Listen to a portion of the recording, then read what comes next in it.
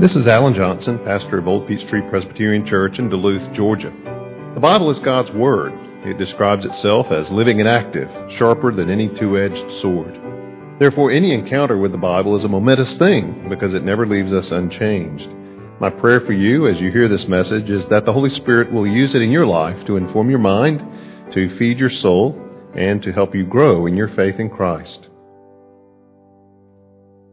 Please turn with me in your Bibles to Jeremiah chapter 7, verses 1 through 15. Jeremiah 7, we're looking this evening at verses 1 through 15. Sometimes referred to as the temple sermon, as it was delivered there at the gate, at the entrance to the temple. Jeremiah 7, 1 through 15. Hear the word of God. The word that came to Jeremiah from the Lord. Stand in the gate of the Lord's house and proclaim there this word, and say, Hear the word of the Lord, all you men of Judah who enter these gates to worship the Lord. Thus says the Lord of hosts, the God of Israel, Amend your ways and your deeds, and I will let you dwell in this place. Do not trust in these deceptive words. This is the temple of the Lord, the temple of the Lord, the temple of the Lord.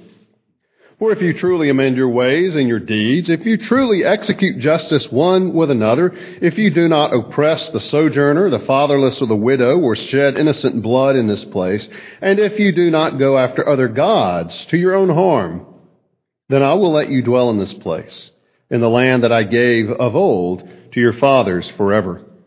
Behold, you trust in deceptive words to no avail. Will you steal, murder, commit adultery, swear falsely, make offerings to Baal, and go after other gods that you have not known, and then come and stand before me in this house, which is called by my name, and say, We are delivered, only to go on doing all these abominations? Has this house, which is called by my name, become a den of robbers in your eyes? Behold, I myself have seen it, declares the Lord. Go now to my place that was in Shiloh, where I made my name dwell at first, and see what I did to it because of the evil of my people Israel. And now, because you have done all these things, declares the Lord, and when I spoke to you persistently, you did not listen. And when I called you, you did not answer. Therefore, I will do to the house that is called by my name and in which you trust, and to the place that I gave to you and your fathers, as I did to Shiloh. And I will cast you out of my sight, as I cast out all your kinsmen, all the offspring of Ephraim. Pray. Our Lord, this is your word, man. It comes to us with full divine authority. And Father, just as Jeremiah spoke these words so long ago, and they are recorded for us now in Scripture, they speak to us. And we pray, Father, that they would indeed search our hearts and our lives and teach us and convict us and draw us closer to you. For we pray it in Christ's name. Amen. In the United States, we live in a place and we live in a time when it is easy to call yourself a Christian. One reason has to do with the freedom, religious freedom, that is guaranteed to us under our Constitution, that we are free from persecution, that we have the legal right to follow Christ, to gather publicly to worship Him. And so there's not the pressure or the threat, the fear of persecution that believers in other countries might face, or those who are about to become baptized followers of Christ might anticipate that they would bring on themselves. So it's easy for that reason. Another reason that it's easy for people in the U.S. to call themselves a Christian is that term, Christian, has become so elastic, so as to encompass people, it seems, who believe just about anything and live in just about any way, and yet take for themselves the name Christian. seemingly without sensing the irony or the incongruity of it. At the end of the day, say, well, sure, I'm a Christian. Because it seems that all too often in our culture, being a Christian doesn't have anything to do with belief in a particular Savior, the Lord Jesus, or with holding to particular foundational doctrines, or with even living in a certain kind of way. But it has more to do, it seems sometimes, with just being nice. Being a Christian means that you should live with this banal, insipid, saccharine niceness to other people. We see in our day where much sin is promoted, even by those who name the name of Christ. Think of the liberal mainline churches, at least segments of them. Much error is taught in the name of Christ. It's contrary to biblical teaching. And yet, at the end of the day, we're all Christians. We're not Jewish. We're not Muslim. We must be Christians. Well, there was something of that same ethos in Jeremiah's own day. Judah had not so much consciously rejected the Lord and His Word and His covenant as they had begun to incorporate all kinds of other beliefs and all kinds of other teaching alongside of it, mixing it together. And of course, the covenant is exclusive. God will not allow them to have any other God before Him. It's either be in relationship with the Lord and no one else, or you have no part in the Lord. But that's what they were trying to do, adopting from the ways of the nations around them, following the lead of their kings, particularly Manasseh, who was for many, many years the king of Judah and was himself a wicked and vile and profane and horrendous, not only person, but leader, presided over a great deal of corruption in Judah. And eventually, his, I believe, grandson Josiah comes to the throne and brings about all kinds of reforms that were good, and yet in many ways only skim the surface. You can change the outward contours by royal fiat, but you cannot change people's hearts. And the people's hearts had not been changed. Manasseh had done his work. The people's hearts were very much in other places other than following the Lord. Well, as we look at this passage, Jeremiah spells out the hypocrite's peril in that day and in ours. Those who would want to name the Lord as their God and yet live any way they choose. There are several truths that Jeremiah brings out here in this passage. First of all, and perhaps the overriding truth, is that trust in hypocritical religion is misplaced. Trust in hypocritical religion is misplaced. We could say it's unfounded. And we see this in verses 1 through 4 and again in verses 8 through 11, where Jeremiah and the Lord, speaking through Jeremiah, takes the people to task for this superstitious, hypocritical relationship to the temple, relationship to the Lord through the temple. Notice what verse 4 says. Do not trust in these deceptive words. This is the temple of the Lord, the temple of the Lord, the temple of the Lord. The first thing we want to notice here is that this is probably not a conscious hypocrisy. Many of these people probably see nothing at all amiss here in their religion and what they profess on the one hand, and the way they live, and even the way that they view the temple, and therefore the way that they view God on the other. It's rather that they, for most of them anyway, have lived for so long on the basis of outward appearance that they've lost any sense of what the inward reality should be or even look like. They were so impressed maybe with the success of Josiah's reforms that they thought everything was okay. They thought that was all there was to it. And unfortunately, the same is true in our own day. People who have so grown accustomed to living this dual life of their religion on Sunday and living like the rest of the world Monday through Saturday, that it's not a conscious thing. It doesn't even strike them as in conflict.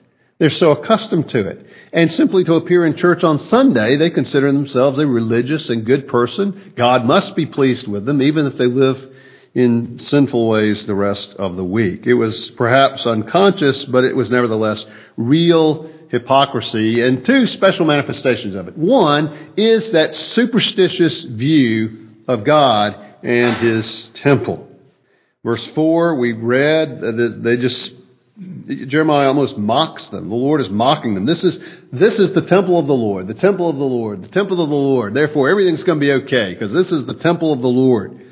And you see it again in their tendency to have that same confidence in it in verses 8 through following. There's this superstitious trust that because the temple is there and because they participate in its rituals, everything must be okay. One of my favorite movies is Singing in the Rain. Probably all of you have seen it. If you haven't, you need to watch it. Fantastic movie, musical. But it's about the transition from the days of the silent films to the days of the talking movies. And there were a lot of great silent movie actors that never weathered the transition. They didn't have the voice for it. It required a very different type of acting. And Gene Kelly, who plays Don Lockwood, this famous silent movie star, and Lena Lamont, his partner in the silent movies, were making another silent movie, The Dueling Cavalier. It was a lot like all his other movies, but that was beside the point. Well, another studio comes out with a talking movie, a novelty, a fad, it'll pass. Well, it didn't. It was succeeding. It was doing very well. And they were stuck with this silent movie in production, and they had to come up with something to make it a talking movie. Well, they start adjusting it, start working in speaking parts into what had been a silent movie. And two actors who were accustomed to the exaggerated gestures and facial expressions of the silent movies now had to communicate through the word and not just through expression. Well, there's a scene where Don Lockwood, the actor, played by Gene Kelly, is in this courtyard with Lena Lamont. And they're wired for sound with all the technical difficulties that entailed. And he takes her hand. And there's a screening audience watching this initial release of the movie, preliminary release. And he takes her hand and he kisses up her arm and he says, "I love you, I love you, I love you, I love you, I love you." And the audience is just laughing hysterically. Because that's what he was saying in the silent movies, but nobody could hear it. But now that they could hear, it sounded ridiculous. It sounded comedic. It was funny. People were laughing. It was totally the opposite effect. This passionate love scene turned out to be a joke. It was comedy. Why? Because we don't talk that way in real life. In real life, if some man was saying that to a woman to express his love, she would be laughing. Well, that's exactly the reaction the Lord gets when the people are saying, "The temple of the Lord, the temple of the Lord, the temple of the Lord." Just because the temple was there, they were confident they were okay. God was laughing, even while He was not at all amused. This superstitious trust. And we see that today. I'm born again. I'm born again. I'm born again. I'm baptized. I'm baptized. I'm baptized. I'm reformed. I'm reformed. I'm reformed. What are you trusting in? I went to church Sunday. I go to church. I taught Sunday school or whatever it was. These things that we put our trust in, just as they trusted in the temple. I like the way one person put it. He said, standing in church singing a hymn doesn't make us holy any more than standing in a barn neighing makes us a horse. You see, there are too many people, even in our own day, who have a misplaced confidence. Their trust is in the religious trappings, the outward signs, without a living and vital relationship to the God who is behind those things. But it manifests itself not just in this superstitious trust, it manifests itself also in this pattern of going from sin to worship to sin. Sin to worship, and again to sin. Look at verse 9. The Lord says, and notice how this just echoes the Ten Commandments. Will you steal, murder, commit adultery, swear falsely, make offerings to Baal, go after other gods you have not known, and then apparently with no sense of shame, with no sense of conflict, verse 10, then come and stand before me in this house which is called by my name and say, we are delivered. Only to go on doing all these abominations. Religion without change. The safety of religion with the pleasures of your sin. They commit all these sins, break all these commandments. They come in, they have confidence that they're religious people only to go out and sin some more. These are the people who live in their sin during the week. They do go to church, and yet they go out unchanged and go back to their sin through the week. And notice the Lord's response to this. Verse 11, has this house, which is called by my name, become a den of robbers in your eyes? Remember, Jesus quotes this verse, refers to this verse when he's cleaning the money changers out of the temple. The point is, the den of robbers is the place of safety. They go out, they pilfer, they rob, they steal, but they return to their den. They say, we're safe. We've been delivered, only to leave their den and go out and rob some more. Instead of it being a place of transformation, a place of meeting with God, a place of being changed forever, it just becomes a place that gives them a sense of psychological safety. They come in sinful, they go out to sin some more.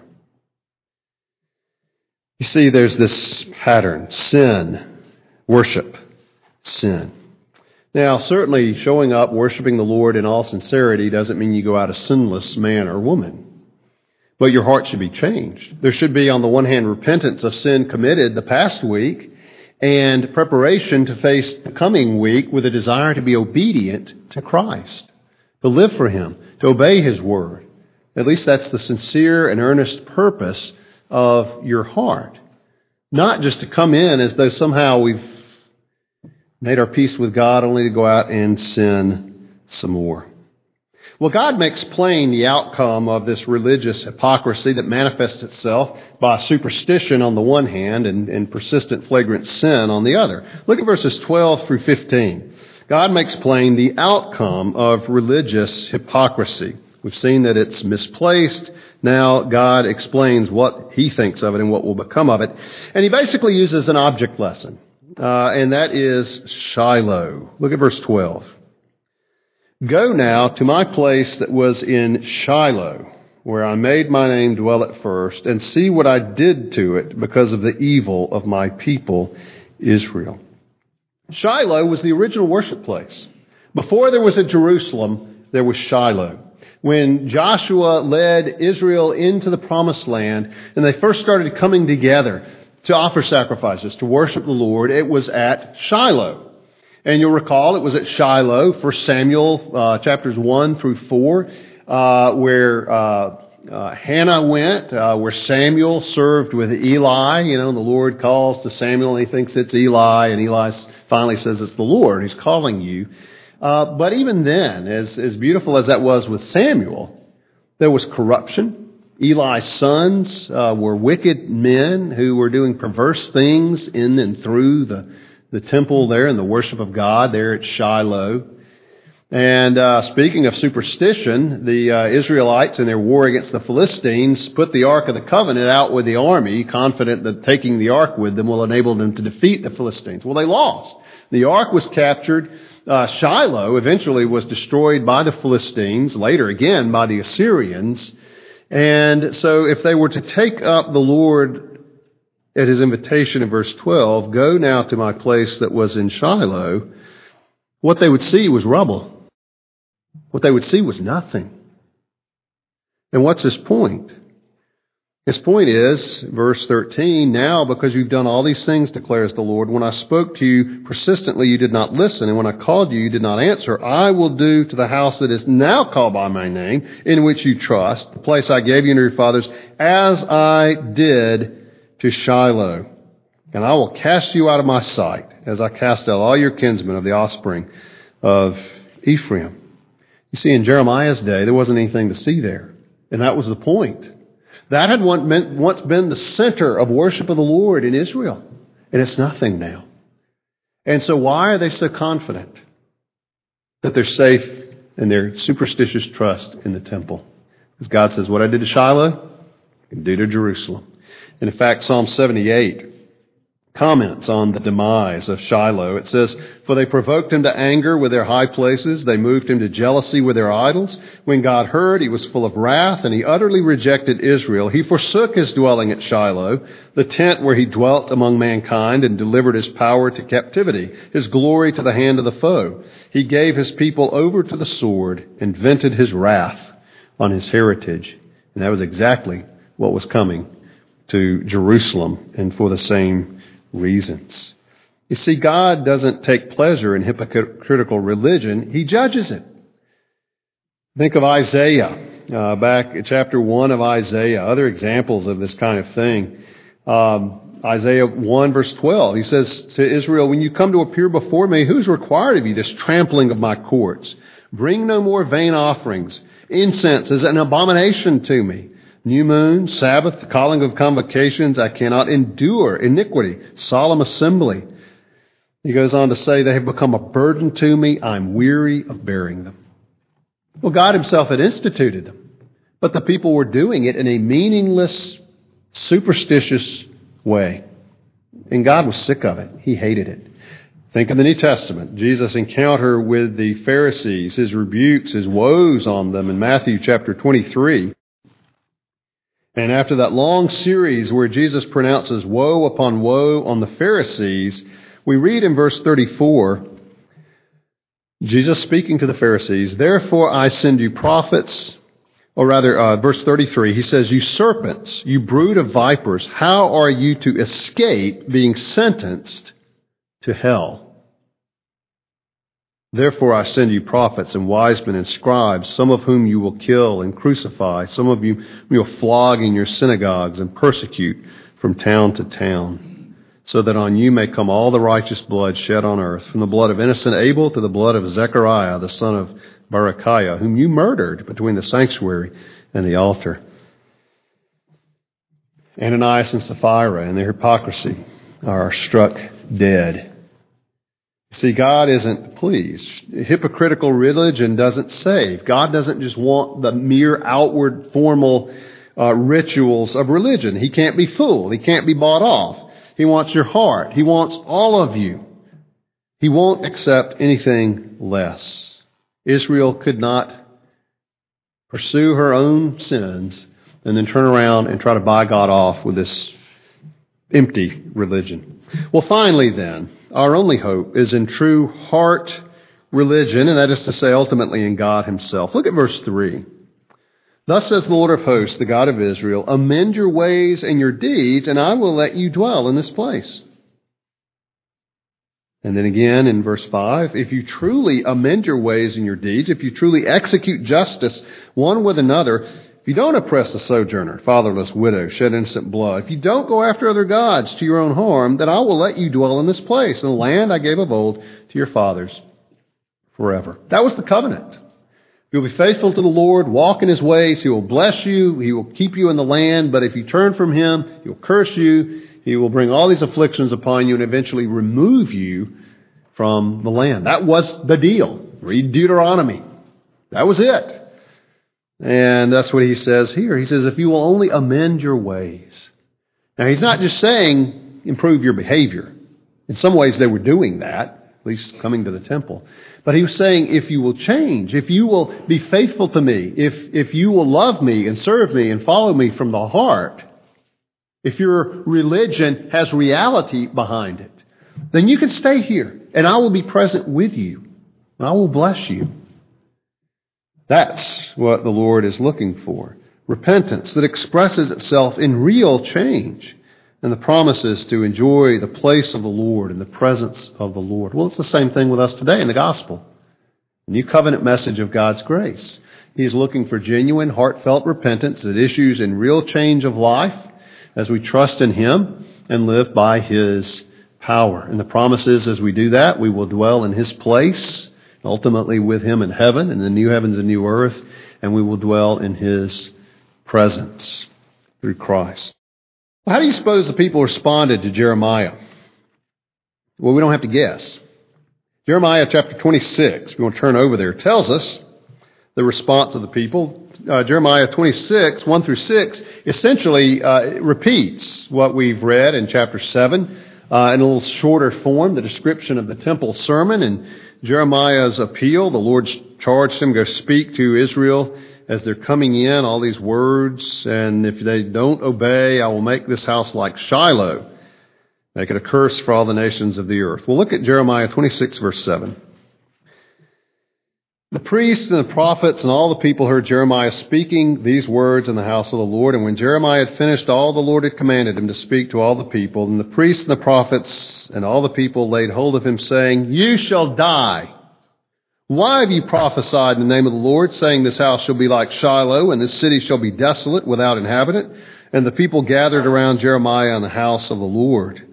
And then again, verse 11. Then the priests and the prophets said to the officials and to all the people, This man deserves the sentence of death because he has prophesied against this city, as you have heard with your own ears.